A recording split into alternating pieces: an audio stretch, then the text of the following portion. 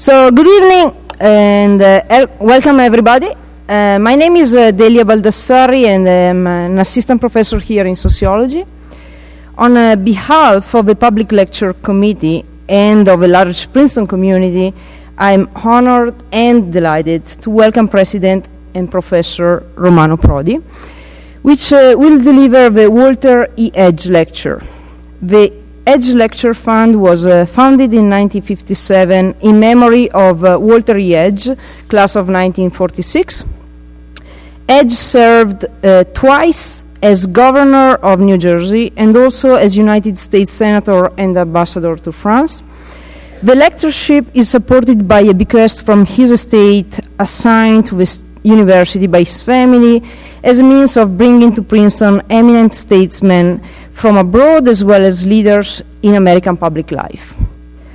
Previous Walter E. Edge lecturers include George Kennan, John Kenneth Galbraith, Edward Heath, Valéry Giscard d'Estaing, Elie Wiesel, Robert Rubin, and Ruth Bader Ginsburg. So, pretty good company. Our speaker, Professor and President Romano Prodi, will be introduced by Professor Andrew Moravcsik. Andrew Moravcsik is a professor of politics and international affairs and director of the European Union program at the Woodrow Wilson School. He has authored over 100 academic publications on European integration, transatlantic relations, international organization, and global human rights.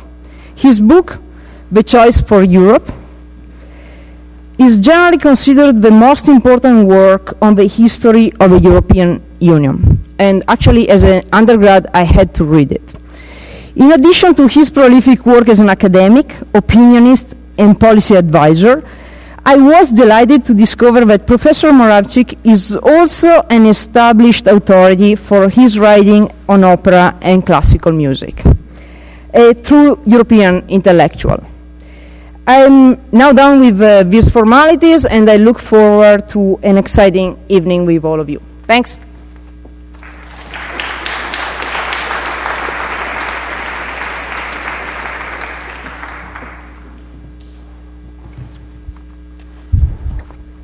It's a great pleasure and an honor to welcome one of Europe's great politicians and thinkers here to address us on the problems of European integration. Romano Prodi began as one of us, as a scholar. He was a professor at the University of Bologna, a university that he reminded us at dinner is considerably older than Princeton University. He was professor of economics, but economics in the broader sense. Economics combined with law and political science, a specialist in competition policy and small and medium enterprises and industrial policy. And he took that into the policy world, working in reconstruction and industrial policy in Italy, entering into politics in the 1970s, but remaining academically active at the same time. He held positions at Stanford, at Harvard, elsewhere. He entered into government at the top of the government in Italy as prime minister, or president of the council as it's known there, two times, twice defeating Berlusconi at the head of a coalition, first at the head of the Olive Branch coalition in the 1990s, holding office from 1996 to 1998, and then again from 2006 to 2008 at the head of the Unità coalition. Quite an achievement in the rough and tumble world of Italian politics, both times holding together a coalition for 2 years or a little bit more in under very difficult and trying circumstances.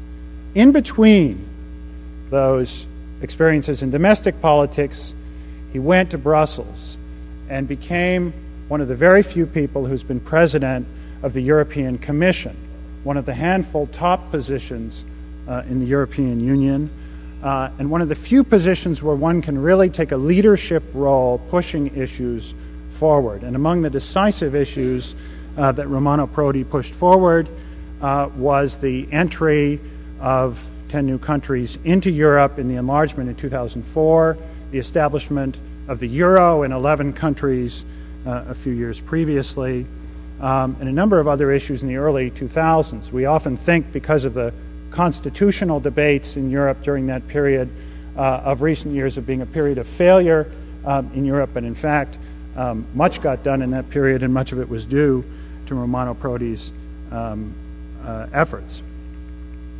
After his second retirement from Italian politics, and he was no longer seen, as many people saw him at the time, bicycling across the television screens of Italy, something that became something of a symbol of him.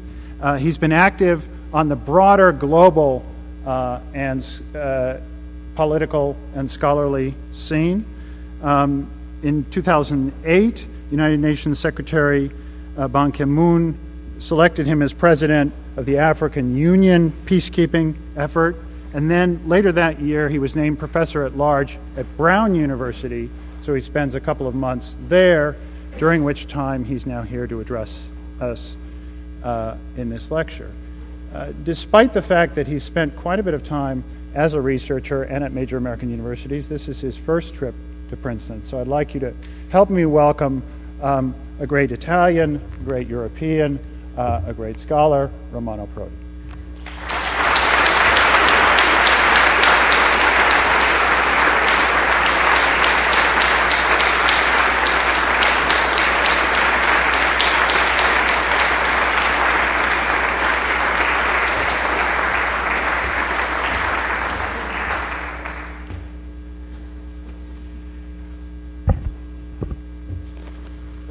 Good evening, and I have to stay close to the microphone because otherwise you don't listen. I have a low voice.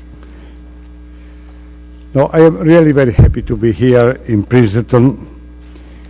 Very happy, not only because this is the first time I am here, I have been taken by the beauty of the campus, but also because I have the occasion to talk to you about Europe in a delicate moment of the development of European institutions, and also in a day in which the new leaders of the European Union have been appointed a few hours ago, and that could be a change in our perspective. So I want to start this conversation telling you what happened to me few days ago. I was in a meeting in Madrid, and in the debate one of my interlocutors asked me abruptly, but Europe is a laboratory or is a museum? And you know, this question brings us just in front of the problem whether Europe is looking to the past or is looking to the future. Because if we look at European Union history, we found that this has been the most innovative and most important political laboratory of all the 20th century. It never happened. I know it, but you know, the thing is, the mic. This is no, this is not working. You know, this is not easy to stay close to that, but I shall try anyway. It's better. If you look at European history, in the 20th century, certainly Europe has been the most important political laboratory in the world. From the institutional point of view, the most important innovation came and were born in Europe. certainly, since the beginning, the idea of Europe was a great innovation. When you think that after the war, after the bloody Second World War, in which you have dozens of millions of dead, the idea of three European leaders, to put together the instrument of the war, coal and steel, and to start from this idea to bring peace in the world, to prevent any war. And this was already a fantastic innovation. Even if, look, when I talk to the young people about that, when I tell them that Europe has brought peace in the world after, let's say, century and century in which always there were war in Europe, nobody cares about that. Now peace is given for granted. And the fact that Europe has brought peace does not make any excitement to the new generation. But this was the great first achievement, to bring peace in a continent that was always full of hate, of death, of casualties. And this was done looking at the future, not looking at the past. Then, from that, there were other innovation in the European laboratory. The second step was mainly economic, to create a common market. And this was the second step that changed the face of Europe, because creating this big market, we are given the possibility also to countries like Italy that were out of the great economic development to start a new phase of their history. But this was accompanied by new institutions. It was not only a common market. The second phase was to try to have a political unity.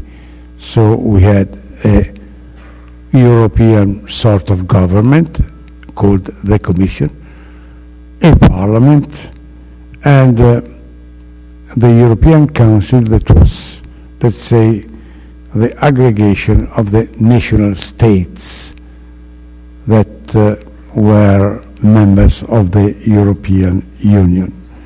And this started to produce a great amount of set of legislation that was called, with the European jargon, l'acquis communautaire, in different fields, from justice to competition, from environment to free circulation of goods and people. So the transformation of the institutional transformation was really a deep change from the national Westphalian state to some sort of new concept of nationality. This was the start of the change, but also from the territorial point of view was an enormous change and progress. European Union started with 6 countries: Germany, France, Italy, Belgium, Holland, and Luxembourg. In 1973, Denmark, United Kingdom, and Ireland came in. In 81, Greece. In 86, Spain and Portugal. In 95, Austria, Sweden, and Finland.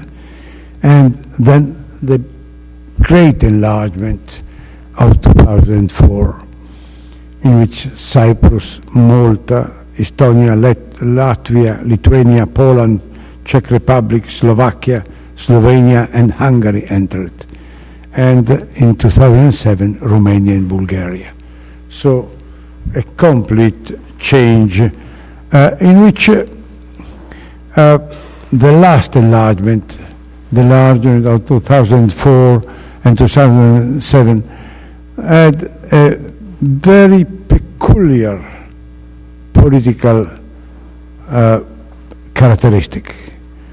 There were 8 and then 2 additional members of the former Soviet Union or of the Warsaw Pact that entered in one day in the European Union. The 1st of May of 2004, there was this enormous change with 80 million of new Europeans, with a real change of the map of Europe, and also with a decision that was in some way surprising many people and also many politicians. As a matter of fact, we were asked to start the examination of 5 new member countries in 10 years, and we did 10 new member countries in 5 years, plus Romania and Bulgaria 2 years later. Why? Because it was clear that the political window was open in that moment. And if it should have not filled the empty space, certainly we should have had terrible consequences in the European political history. Think deeply. What should have happened now with the tension between Russia and the European states if Poland or the other new members would have not been parts of the European Union? Imagine the instability of Europe without the quick action of enlargement. And it was not only a change of the geopolitics of Europe, but it was something deeper. It was, I don't want to be polemic, but it was really the only case of export of democracy in the world. Why export of democracy? Because it was not done through force or through menace, but it was just an offer that the new member countries accepted and wanted. And it was a fantastic exercise in terms of political innovation. We divided the acquis communautaire, let's say the European legislation, in 31 different chapters. Each chapter was agriculture, free circulation of goods, justice, energy, taxation, environment. All the legislation discussed chapter by chapter, one by one, with the potential new members. They changed the legislation. They put in front of the parliament. The new legislation came, discussed with the commission. Other changes were done, working day and night to adapt the institutional structure to the new reality. And I repeat, I have never found in history any of this type of experiment. I never find the negotiations going so deeply and so clearly inside the reality of the country. And it was also emotional, because there was a genuine desire, a will to become members of the European Union after so many years of dictatorship, of exclusion from the world community. I do remember, I was in the beginning of the negotiation with Romania, very poor country with all the Ceausescu problems, you remember history, and discussing the reason, the foundation of Europe, and all the political parties made a speech in favor of Europe, you know. Then a man went up and he defined himself a member of the non-Hungarian minority of the Romanian parliament. Can you listen to the complexity of Europe, the complexity of Europe. And he made a fantastic speech of about Europe, peace, development. You know, then in the end I asked, you know, why you are so warm for entering into Europe. And he told simply, look, my grandfather was killed because member of a minority. My father was expelled because member of a minority. And I want to enter into Europe because Europe is a union of minorities. The best definition that I tried to adopt for the European Union was given me in the Romanian by a member of the non-Hungarian minority of the Romanian parliament, you know, because this is the real spirit of Europe, you know, that we have to preserve the reason why Europe was born, to protect all the European citizens against the, you know, the oppression of the majority. And this is the reason why we had the expansion of Europe, and so many countries wanted to enter, because the rules, the European rules, in which you have one commissioner per country, small or big, you know, Malta with 300,000 inhabitants has one commission, Germany with almost 80 million inhabitants as one commissioner. And, you know, you have a parliament in which you have the proportion, but in which the small countries have more than the proportion of their member of the parliament, in which you have not only development. This, I want to stress this, because the biggest achievement in Europe has been that the new member states, the new poor member states, I am not talking about the United Kingdom, of course, but of Spain, Portugal, Greece, and then the East European country, all have grown up more than the average after the entrance in the Union, because of solidarity, because of a policy of cohesion policy, which is called regional policy, helping the most poor regions in Europe. So we had a policy of solidarity that worked well.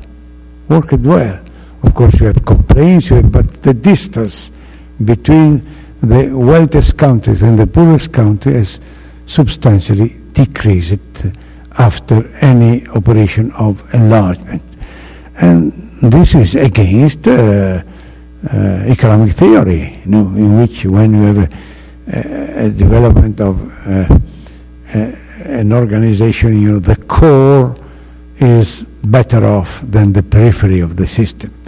But really, you had regional policy, support of backward areas, and a help on the poorest region, and the result has been more equality. Then, you know, this was the expansion of the continent, but then after this enlargement, we are now living in a period in which there is some sort of change in the European spirit, you know. In our plan, it was written also that the enlargement needed to go immediately or very soon in the direction of the former Yugoslavian countries. Croatia is ready since many years. You know, all the chapters in which we divided our legislation are met by Croatians, but in this moment, in the last years, Europe was taken by fear, was taken by a problem of division, was taken by the difficult perspective for the future. And so we have a period of, let's say,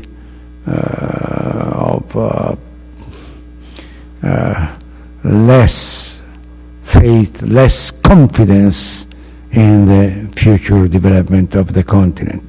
This reflects, when you look at the enlargement, also with the famous and important Turkish case.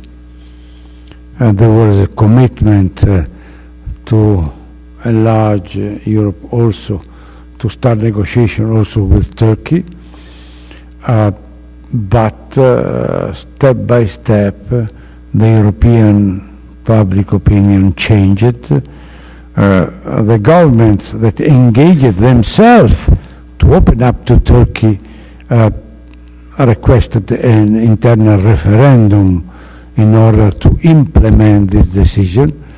The public opinion in Europe was moving against this enlargement, and now we are in a terribly difficult situation in which there are commitments vis-à-vis Turkey, but with the referendum, with the fact that we need a popular referendum, is almost impossible that this commitment is delivered, that can be, and then so we have also from this point of view a real stop to the enlargement of the Union. And the problem of enlargement, where are the borders of Europe, is an unsolved problem. I tried 3 times, I asked 3 times to the European Parliament to open a debate, where are the borders of Europe?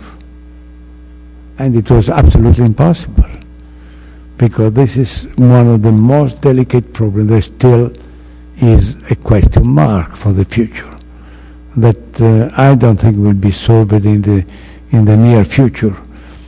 To avoid, this clash and to prepare, some sort of better understanding of the problem, the Commission proposed a new idea to create the so-called Ring of Friends. Let's say all the countries in the border of Europe, from Belarusia to Ukraine, to Moldova, but also Georgia if it is not on the border, and Armenia, Israel, Syria, Egypt, Morocco, all these countries, to prepare from them an institution called the Ring of Friends, in which they can share with the Union everything, but not the institution, not be member of the Parliament, not be member of the Commission, but to share the trade policy, cultural policy, agricultural policy, all the chapters of the European rules, but not being members of the Parliament and I hope that in the future this will be possible, if a country wants to start to have around Europe this area of peace and cooperation. But looking at the laboratory, the most innovative change of the modern state certainly has been the euro. As you know, the currency and the army are the 2 pillars of the modern state. And to put together the currency, it was really something that it was absolutely unexpected. And it was just something that many people thought it was impossible. And why was it? Because after the fall of the Berlin Wall, many European countries were against the German unification. in these days there were a rediscovering of the archives in which you read how Mrs. Thatcher and Mitterrand, they were strongly against the German unification. And even in Italy there were positions against it. And so Helmut Kohl, the German Chancellor, he understood that he needed to demonstrate that the new Germany, so big compared to other European states, was not the old Germany. And so I do remember how many times he told me, I want to demonstrate that we shall not have a German Europe, but a European Germany, that we should be. And so I shall give up to the Deutsche Mark, that is the stronghold of my country, to adopt together with the others a new currency. And it was really something that I do remember that when the Chinese Chinese president, we had the bilateral meeting between the European Commission and the Chinese government. They were absolutely taken by the idea of the euro. They asked me, but really, you will have a currency, you will have a paper with your currency. Really, the Deutsche Mark and the French franc will disappear. The second meeting, really, that we can keep it in our reserves. I say, yes, of course, Then the euro came, and somebody of you will certainly remember that the euro went down in the first year, collapsed. So when I went back for the next meeting, he was, I was a little afraid. And the Chinese president told me, look, you have given me a very bad advice, but I shall go on buying euros for two reasons. One political reason and one economic reason. The economic reason is that the euro will go up, and he was right, too much went up, But the second reason is that I want to live in a world in which there is not only one Lord. And so to have the euro close to the dollar, side by side with the dollar, for China is a guarantee. And meditate how the world has changed. 7 years after, that is now, the Chinese don't anymore talk about euro and dollars. They talk about the idea of new currency in which you have euro, dollar, renminbi, and others, It's in very few years, the perception of the world has completely changed. And I think that we have to meditate to this event.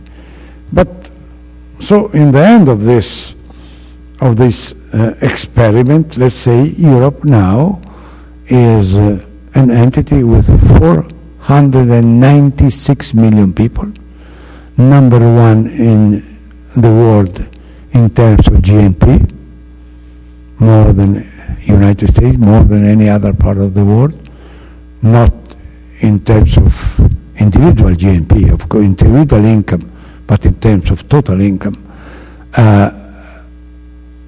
The biggest exporter in the world, with some sort of balanced discipline, but in political terms, Europe is not an actor, is a spectator. And this is really the contradiction of the situation that we have. In theory, the potentials of a world leader, in real terms, only spectators in the political life of the world. Wherever I go from Middle East, especially in the Middle East, in Palestine, in Israel, in the other areas of the world, everybody asks me, why you don't take political decisions. You are the biggest trader with us, you are the biggest investor, and you don't take any decision, and you don't participate to the decisions that are concerning us. And the same situation is in the economy. We are, as I told you, we are the biggest economic entity in the world. We have a common currency, but we have not a common economic policy. We have not a common taxation.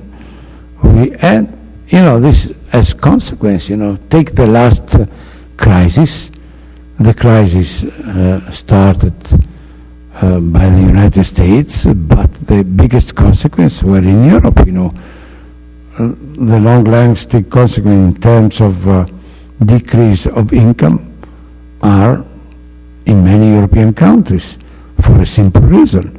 When the crisis started, the American president decided to inject in the American economy $100 billion.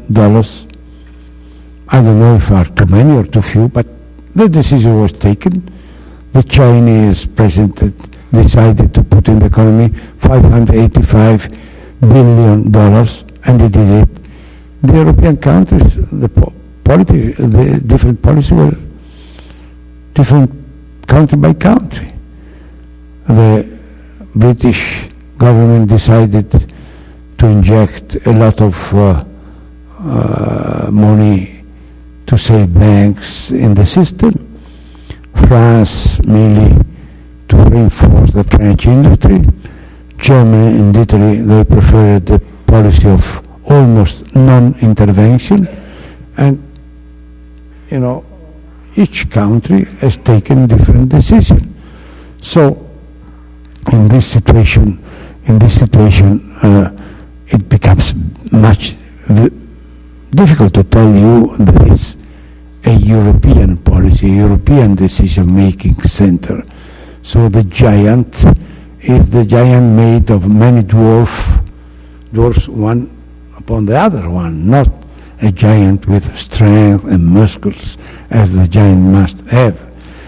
If you take foreign policy, in the recent history, think to Iraqi war. Half the European countries were in favor and half against. And I tell you, this was one of the most tragic moments of the European policy. The dispute we had among us, they were unbelievable, really unbelievable. So deep, so tough. And there was no possibility of a European influence in this decision that has been so important for all of us. And the same I can tell you on the problems of financial governance in the last G20.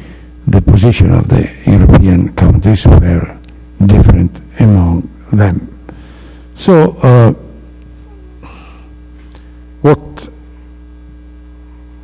to go back to become a laboratory and not a simple museum, what we have to do? We have in front of us very simple decisions to have and to build up again a stronger union. First of all, I have listed all the achievements, but I have to be very honest that in one important mission we, I don't say failed, but almost failed. Let's say the difficult process of having a new constitution. We started with this project of a strong constitution. It was impossible to have an agreement because of the difference in the idea of the future supranational powers. Then we had a compromise. The compromise was blocked by the French and the Dutch referendum. Then we had another compromise, that was the Lisbon Treaty. The compromise was blocked by the Irish referendum. A country of 4 million people blocked, but this is democracy. These are the rules of Europe that must be changed, but these are the existing rules. And so they blocked, the change of 500 million people. Then with another referendum in Ireland, and then we had the Lisbon Treaty approved, and today the new President of the Union was appointed, and the new, let's call, Minister of Foreign Affairs of the Union was appointed. But the Lisbon Treaty does not change, yes, an innovation,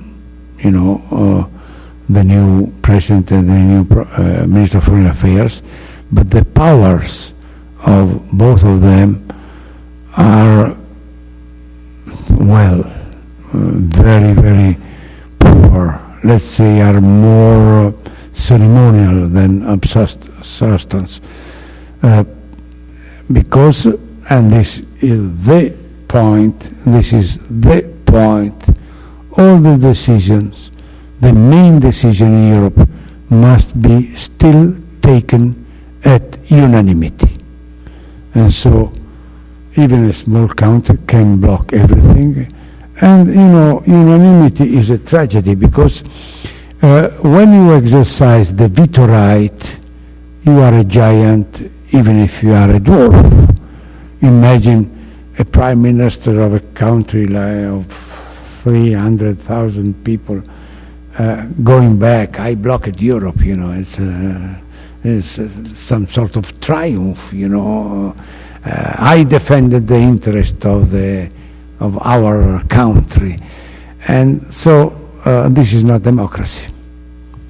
With the unanimity you cannot run anything. You cannot run even a football club or nothing, And this is the main problem, because is a rule that is absolutely, I don't say impossible, but very, very, very difficult to change. And second problem is that the Europeans have a different voice in all the international bodies.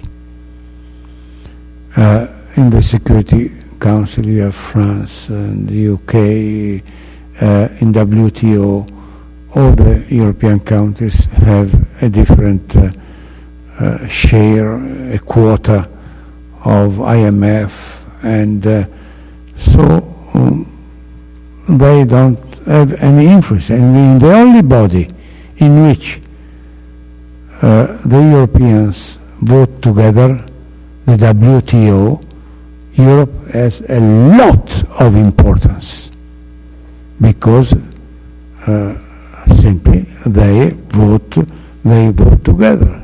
And so I think that if we want to restart our laboratory, first of all we must arrive to the end of unanimity. Second, we must have a substantial budget.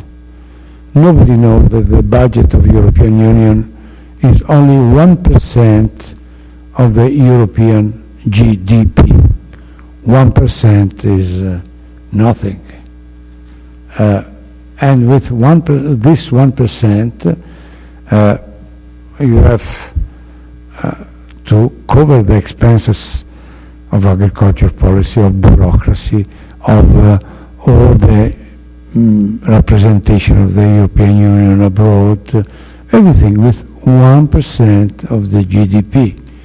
And when I proposed to pass from 1% to 1.14%, there was a reaction of the most part of the member state, and the budget has been kept at the level of 1%. And with this limit, clearly, you can't play an autonomous role in world policy. Third condition, we must have an exit clause that say, in the European Union, you must have a door to come in, but also a door to get out.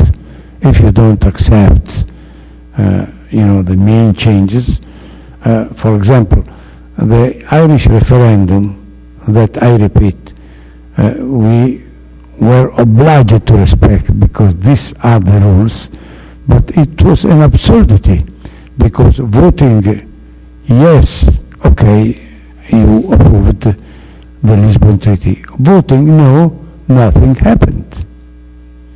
Simply, the treaty could not be approved, but the country remained as before, member of the Union with the same prerogative, blocking all the others, but without any consequence. If you put the question, look, there is in front of you the perspective of a big change. You can decide to stay in or to get out. The decision is in this case very, very, very different.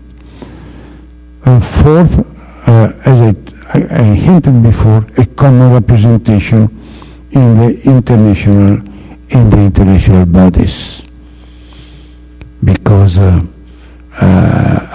IMF, World Bank, and so on. I know that this is absolutely utopian, that is something that will not be approved in the present moment, but I do understand that our American friends are really worried or fed up when the European countries vote in a different way in these international bodies or have a different position. So how can, this is the opinion of many American politicians, how can we have a common position? How can we have a policy vis-à-vis Europe if there is not a common will on the European side? And the last consequence, the last change that we must have is to create, in many cases, a multi-speed Europe that say if a number of countries want to do something more together, they must have the possibility to do it, as it happened with the euro. Not all the European countries are members of the euro. I recall you that in the beginning we were 11 countries. Now there are 16 countries that are members of the euro. And this is a methodology that we must adopt in the future to do something more together, leaving the door open to others. Clearly, if you do something in a small number of countries and then you keep the other nations out, this is anti-European. But if you want to do something more, you must be free to do it, because then the others, if they want, will follow, And this is indispensable to be a credible partner for the United States. I want to spend only 1 minute in the end of this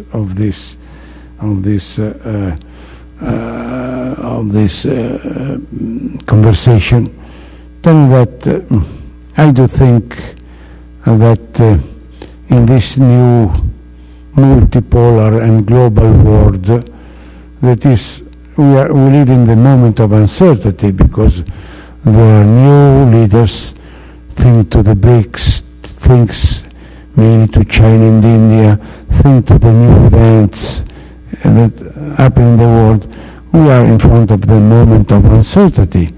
And I am absolutely convinced that you can't have a reference point if you have not a strong link between United States and Europe. I think that any choice that US will do concerning China, concerning Brazil, concerning Russia, concerning India is not contradictory with the fact that will be absolutely vital and positive to have a link with a continent that is more similar in values, more similar in democracy, more similar in tradition, and and so that this is a strong point that I have in my mind. But clearly it's not easy, also because on the United States side there is still the old question that Kissinger made many 40 decades ago. If I have to call, give me the telephone number of Europe. If I have to call somebody, which number I dial? This is still a problem, So we must offer to American government, if not one number, at least a switching board, in which somebody that can orientate, the counterpart. This is, I think, is easier now because it was more difficult a few years ago, because I remember that in a few cases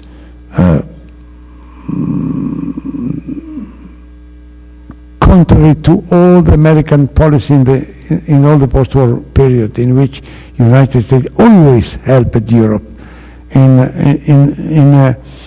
During the Iraqi war, there was a deliberate division between old and new Europe, and this was a sad moment for me and for the European. But the long-lasting interest is to be together, and so I think that on the American side it will be important to help and to push in the direction of more European cohesion, because I think that this is really a common interest, and clearly I am not in a hurry.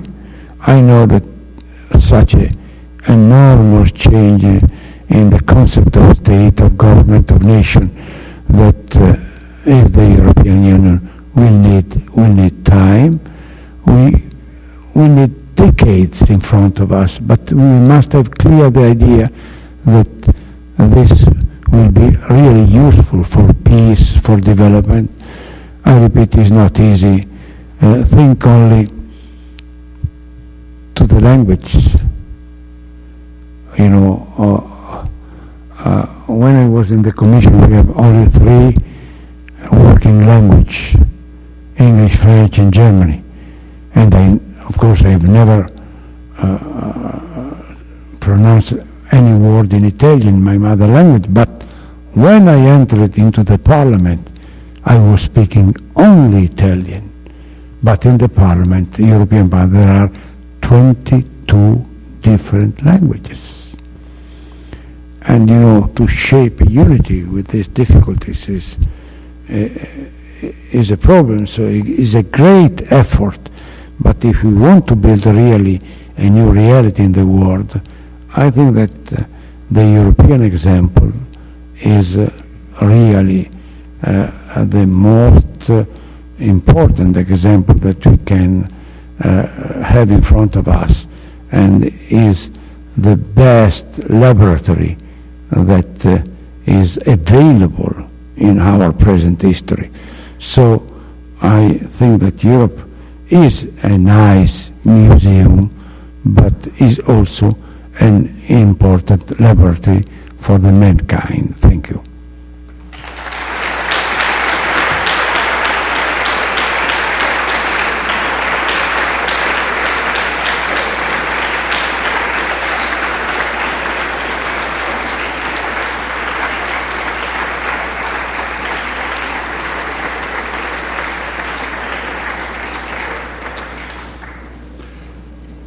So we have two mics, and we are gonna pick like a couple of questions, and then let the President respond, and have other questions more. Let's do 3 questions, okay? We start this side and one, okay? Do you think that the fact that Europe is... Can you speak louder, please? Do you think that the fact that Europe is so dependent on Russian energy makes it difficult for the United States to work with Europe on Russia? Yeah. Second.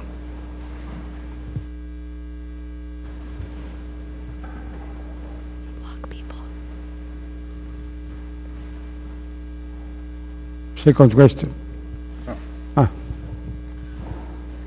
It's on. First, may I respectfully request that with distinguished visitors such as President Prodi, perhaps we spend more than 1% of the budget on a improved public address system so that we can hear the speaker better. It's not difficult to do. Second, President Prodi, if I may, you have spoken very much about the benefit of enlarging Europe, the benefit of peace and all of these kind of things. There is a big disconnect, I feel, between all of these excellent goals and what the individuals in Europe think.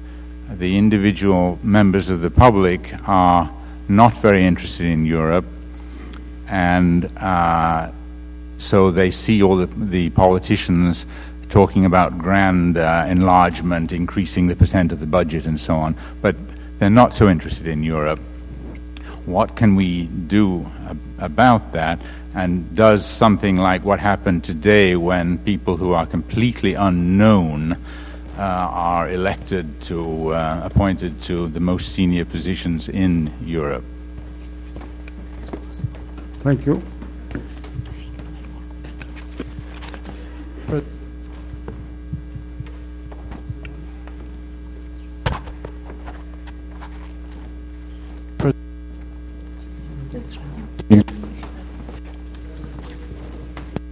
Europe do to reassure Russia as it expands out into its the former Soviet states through its actions in the European partnership and the European neighborhood policy? What can Europe do to reassure Russia as it expands out through the European neighborhood policy and the Eastern Partnership?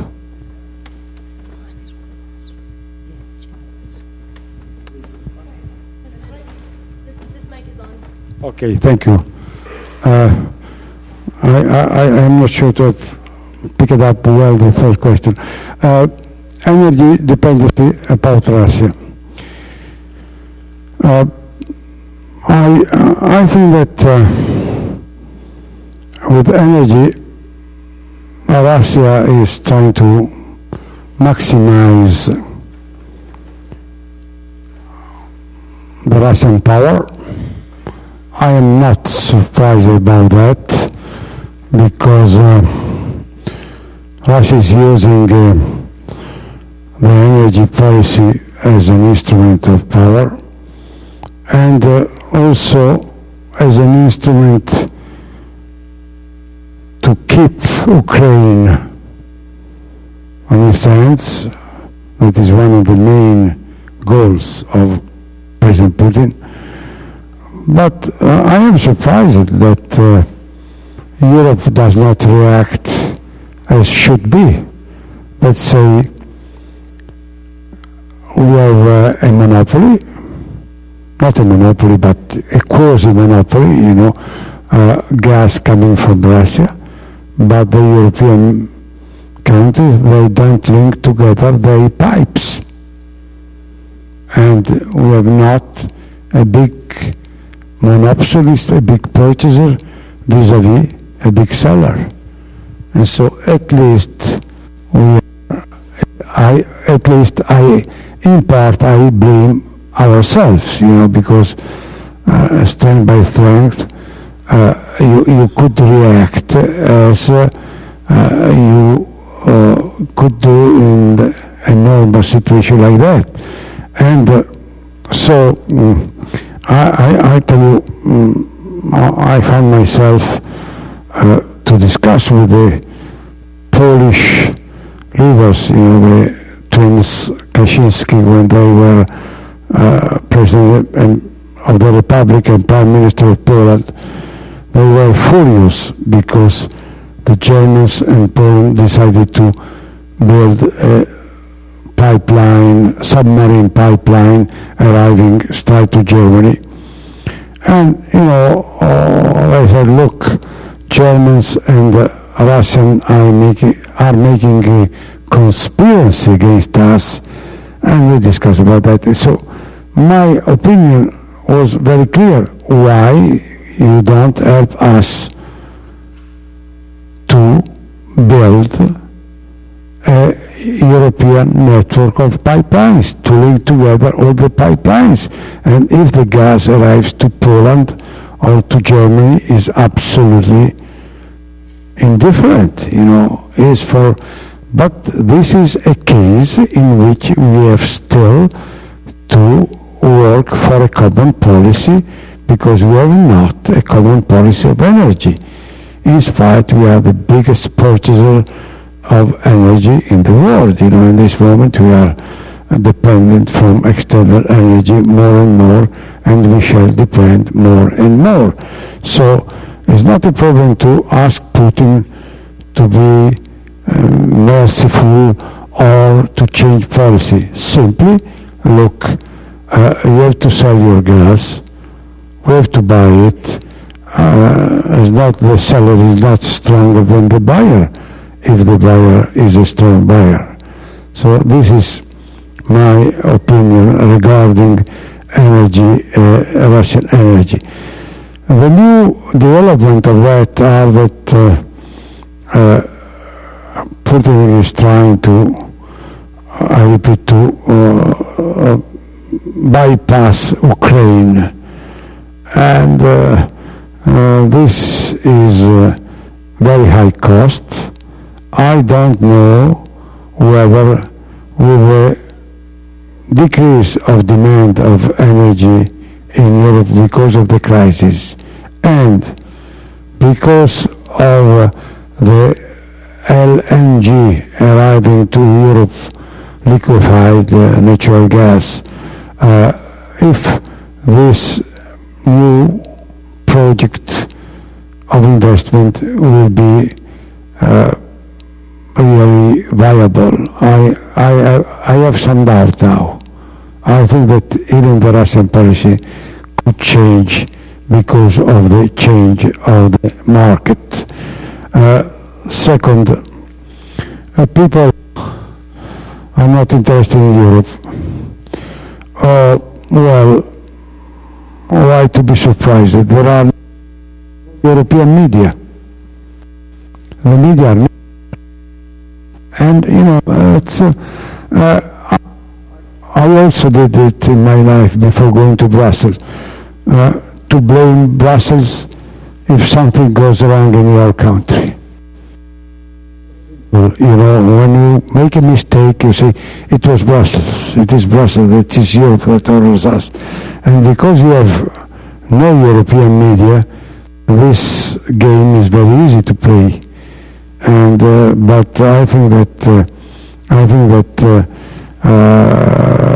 this is not easy to countervail if you have not step by step a change in media. You have some more, some discussion concerning also European policy, but not enough. The big change will be media, and when you will have a political battle in the continent. In this moment, if you have a political battle between, let's say, a German socialist and a French Christian Democratic, or in this case, people understand well that there is a political change. So my deep feeling that you have to politicize Europe. Simply, otherwise you have a split between public opinion and rules. The third question, I'm sorry, but if you repeat it, I didn't get it. It's a very simple question with a difficult answer. As Europe continues to expand the European policy, how can Europe reassure Russia of its fears that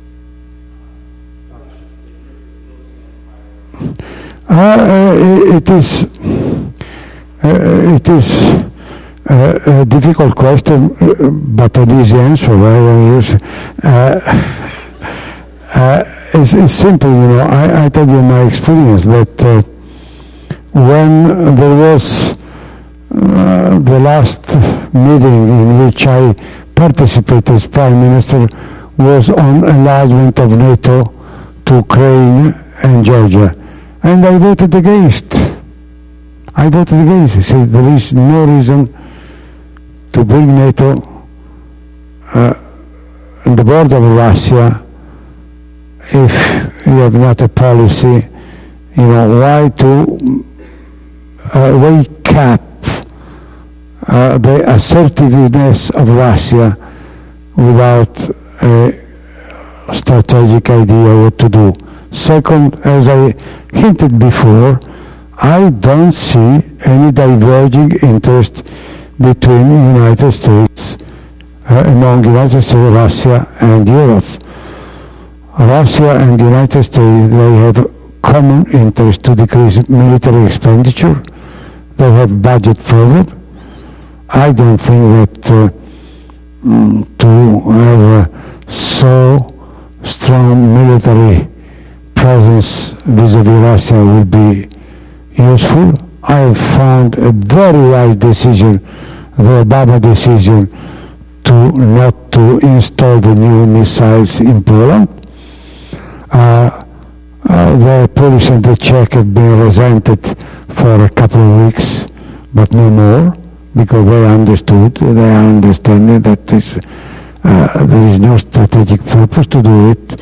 And I repeat, if I trying to be rational, I think that there is a common interest also for the complementarity of the European economy and Russian economy and of the political interest of US and Russia, that there could be an agreement, because I repeat, I don't see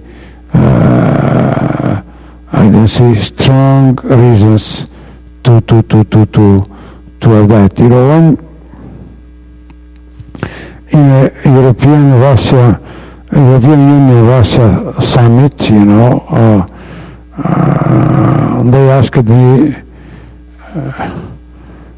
which are the relations between European Union and Russia, and my answer was, is like vodka and caviar, completely interdependent.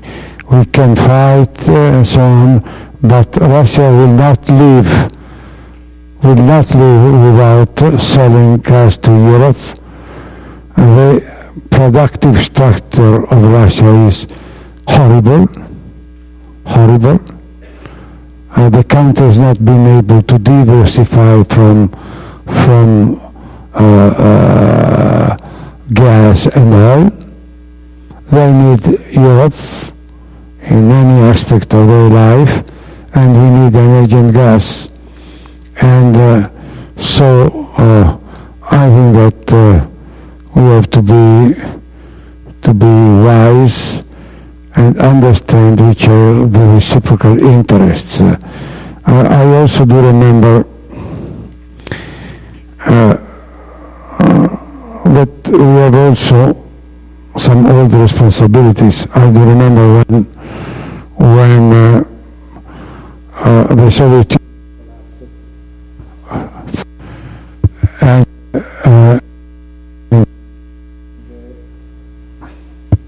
in the G8 meeting, when Russia collapsed, Soviet Union collapsed, and in the G8 meeting in 1991, they came for help, and this was denied. This was denied, and the Western countries said no. And I think that this was a moment, it was a great mistake, because reopened the Russian nationalism, and and then look, I do remember when in the years of the humiliation of Russia, the star of Putin started back started to come up. That Gorbachev, he called me, he came to visit me, telling, look, a new leader is rising in Russia. His curriculum vitae is not the curriculum that you prefer, but is the only one that can avoid to have a nuclear war, to reorganize Russia, not against the Western world, but with compatible interests between Europe and Russia.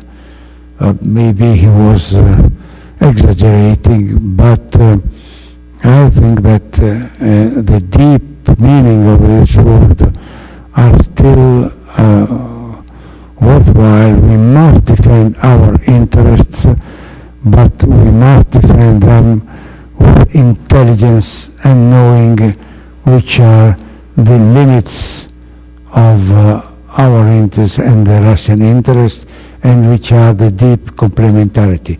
So, not to menace bringing to the Russian borders the alien that is not needed to go till there, and being strong vis-à-vis the Russian energy arm twisting. This is what we have to do, and this is the reason why I think that an agreement will be possible and not so difficult.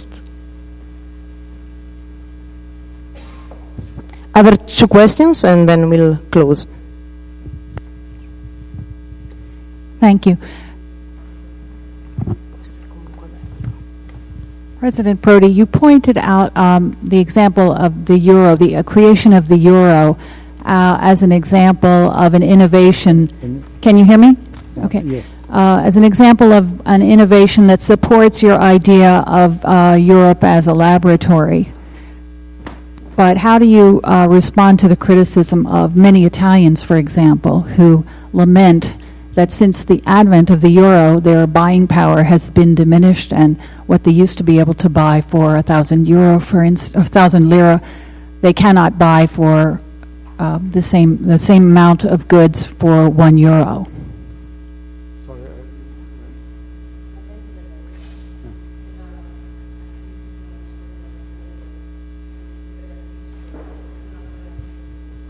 No, the question is correlated to the, let's say, the ups and downs of the currencies. Look, the world now is still dominated by the fluctuation of the dollar, and the euro comes as a consequence, because there is not a world market so deep and so wide for the euro as you have for the dollars, So the result has been an enormous increase in the value of the euro vis-à-vis the dollar, and I think that we arrived to a critical point now. 1.50 is putting Europe in deep strain, European industry and European export in deep strain. But I am not an expert in rate of exchange forecasts, but there are no signal of a change of this trend. And this is one of the most dangerous perspective that we have in front of us for the future. Because if we go on in the say increase of the euro vis-à-vis the dollar, we could have some deep crisis, and it's not easy to have let's say agreement in the monetary front, also for the reason that I have tried to express tonight, that there is not a common policy in Europe, there is only monetary policy, so the complex of running the relation between the currencies is very, very difficult. But personally, I think that we have already arrived to the limit beyond which there will be negative effect in both sides of the Atlantic. 1.50, it put under strain all the European economy. Thank you for speaking with us, Prime Minister Prodi. I have a more historical question. I was wondering, in 1978, when Aldo Moro was hostage, you gave information as to his whereabouts and claimed to have received it from spirits via an Ouija board. Do you still stand by this explanation today? I really here, it's difficult to listen for me. Can you come here? Okay, excuse me. This is what I've read, and correct me if I'm wrong. Come here, please. It's a problem of voice.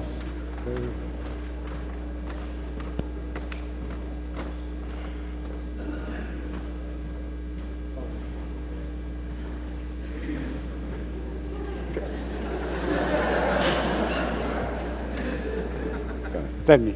Yes. Honored to meet you, sir. My question was, in 1978, and this is what I have read. Correct me if I'm wrong, but 1978, when you and the faculty at Bologna gave information as to the whereabouts of Aldo Moro, you claimed that it came from a séance. Do you still stand by this story today? Yes. Thank you, sir.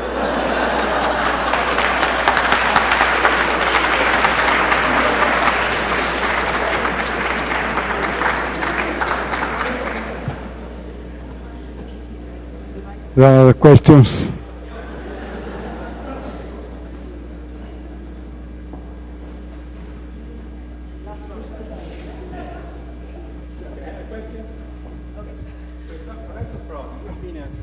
Sorry.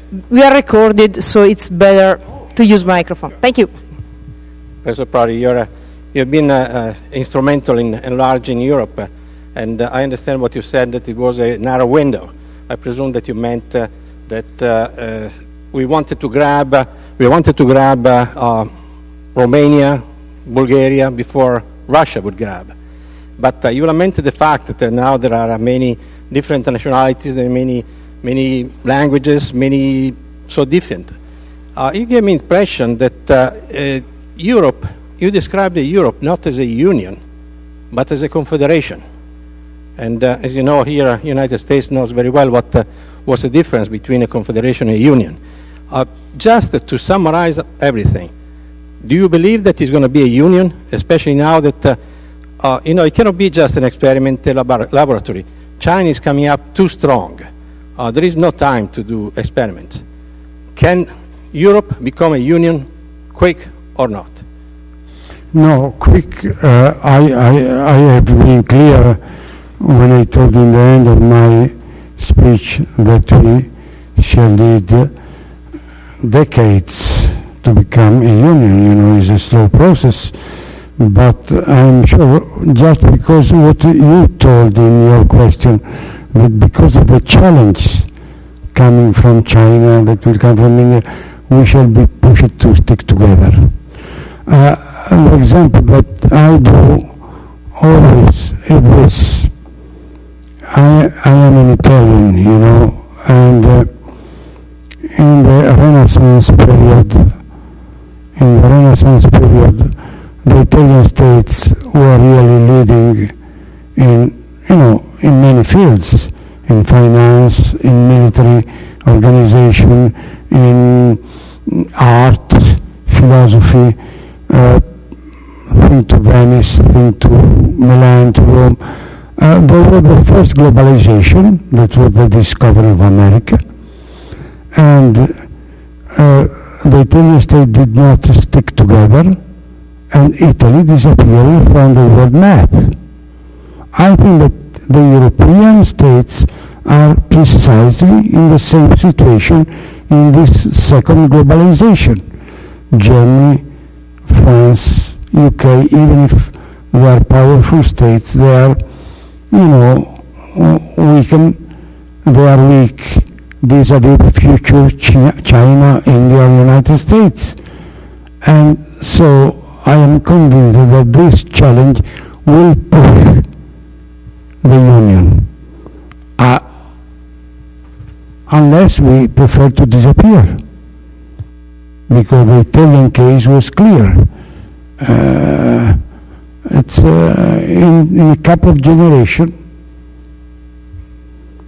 the overpowerful Italian state were simply a field of battle for the armies of the big national states.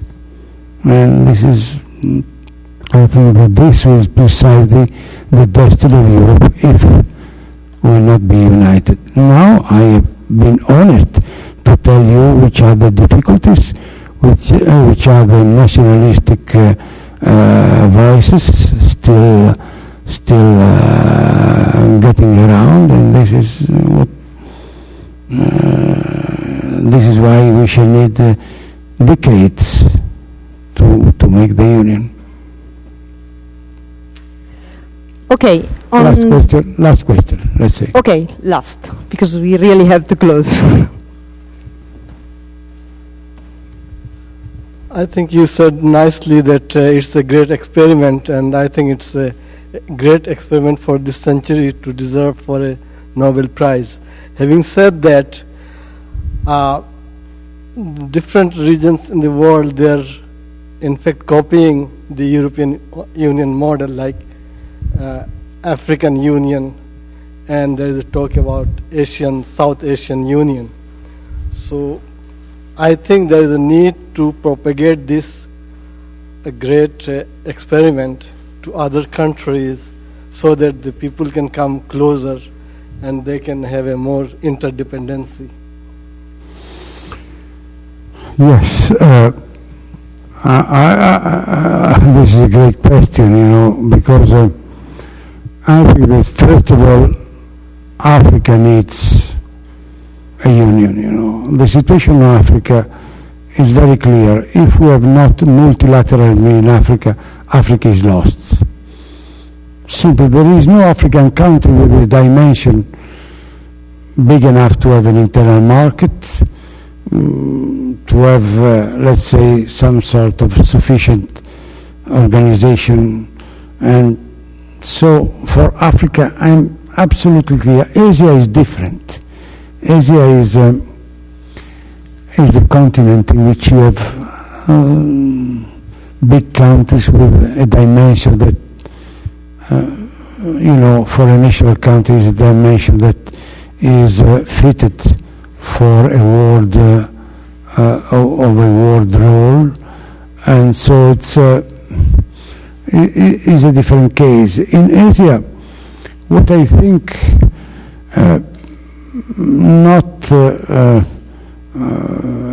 the possibility of having something similar to the European Union, but certainly you could expect evolution that will help to change, will make a change in the world structure. Let's say if there is an approach between Japan and China with a new Japanese government, with an exchange of technology and more cooperation, this will give you already another change in the world political dimension. You know, it's I do expect this type of change, not not a copy of the European experiment. It's too different, the Asian reality. For Africa, I repeat, if there is no something similar, the continent is lost. The continent is lost. You know, Africa can't go on in this situation, and the European countries have not helped Africa to have this sense of the union. You know, each country traditionally keeps its relation with the African countries that were traditionally linked. You know, and this is something that works against the development and the peaceful, the economic development and the peaceful development of Africa. Thank you so much. Thank you.